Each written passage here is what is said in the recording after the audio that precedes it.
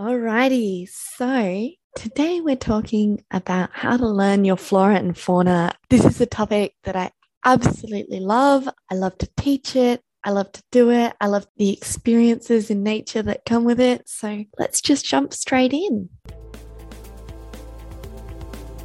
Hello and welcome to It's a Wildlife podcast and blog sharing the great work being done for wildlife conservation worldwide and solving problems for ecologists by ecologists. If you're a fellow wildlifer, whether you're just starting out or you've been about the traps for a while, tune in and let's chat. You're in the right place.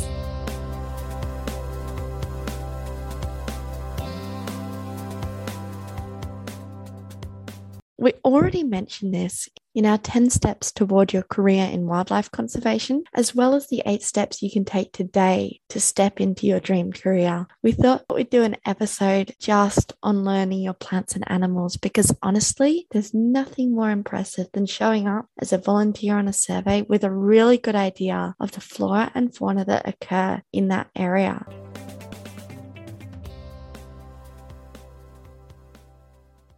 Now, as an ecologist, you are usually hired for your knowledge of big picture processes, survey methods, broader scale habitat related information. However, so many people ask you, you're an ecologist, right? What's this? What's this? What's this? Even if it's the first time you've ever visited that place and you're way outside your normal habitat and distribution. There are so many thousands of taxa in any given area, which can discourage people from learning their flora and fauna early on. The undertaking just feels way too massive.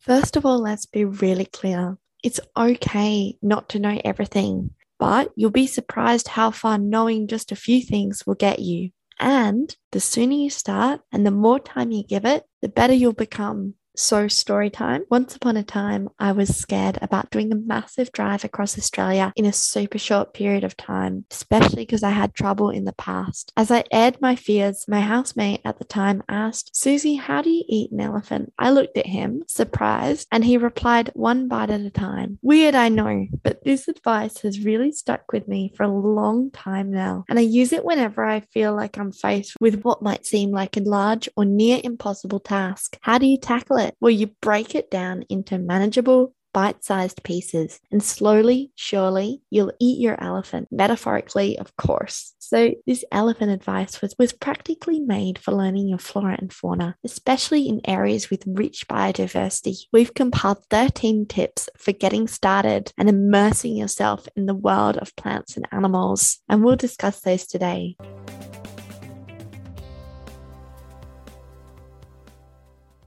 Alrighty, so let's jump in. Number 1, just start. Starting is the most important thing you can do. You start with the most common things you see around you and build from there. You might be surprised at how many crossovers there are once you get into it. Number 2, regular time commitment. So this is a confession. I used to study the species list of areas I wanted to work or was about to travel to for volunteer opportunities for 15 to 30 minutes a day as a manifestation. While this sounds extreme, it served me really well, which is why I've included it. It's not just about where you want to go. Try your local area or places you're going to do extended voluntary experience, like a biodiversity survey. Creating a habit and making something a part of your daily or weekly routine is a sure way to make it a priority and incorporate it as a part of your identity. For example, I always wanted to be an ecologist, an expert in my field. I thought to myself, how would someone become this? And things I came up with were knowing the plants and animals around me, improving on identifying birds and frogs by call, reading research papers, and other documents about the habitat we were working in. The list goes on, but by committing regular time to these activities, they slowly become part of your identity, and the species identification came so seamlessly that I no longer need to maintain these habits. Just an idea, of course. Do what works for you. Alrighty, number 3, get familiar with the species in theory. A great general starting point is to find a species list for an area or habitat which has all the possibilities. You can then look more specifically within this list and work through these options until you have a good general idea of what's around, what to expect. Using a local species list in tandem with field guides is a really great way to put names to faces. Number 4, get experience with the species in the field. Getting out there and putting your knowledge to the test is a super important leap of faith.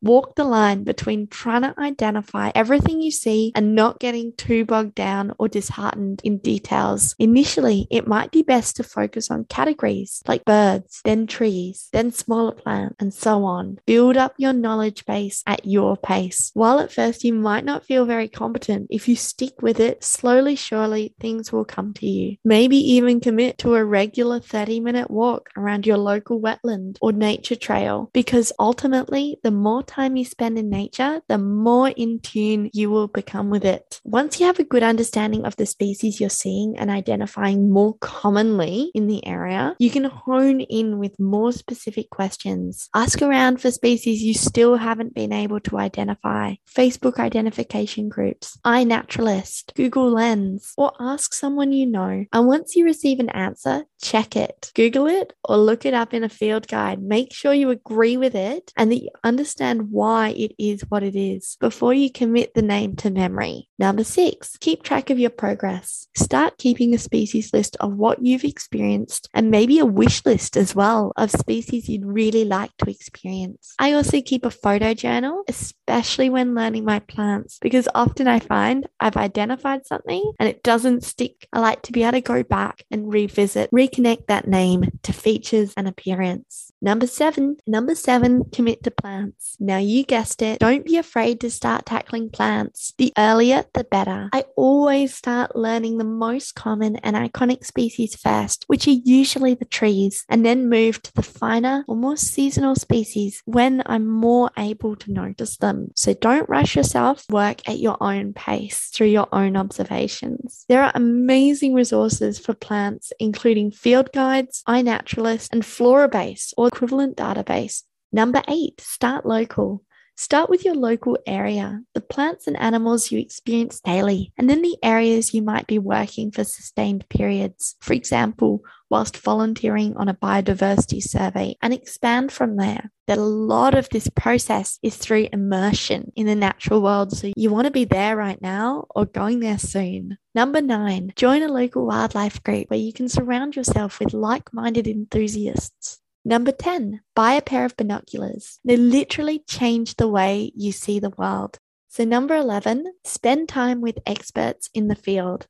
Sometimes you encounter people whose knowledge of the natural world seems to speak volumes. These people are incredible resources you can learn from and can also become mentors in this space. Finally, there are just 2 important steps to go. Number 12 is take the pressure off yourself. And number 13, enjoy the journey of exploring the natural world, but in a different language, Latin.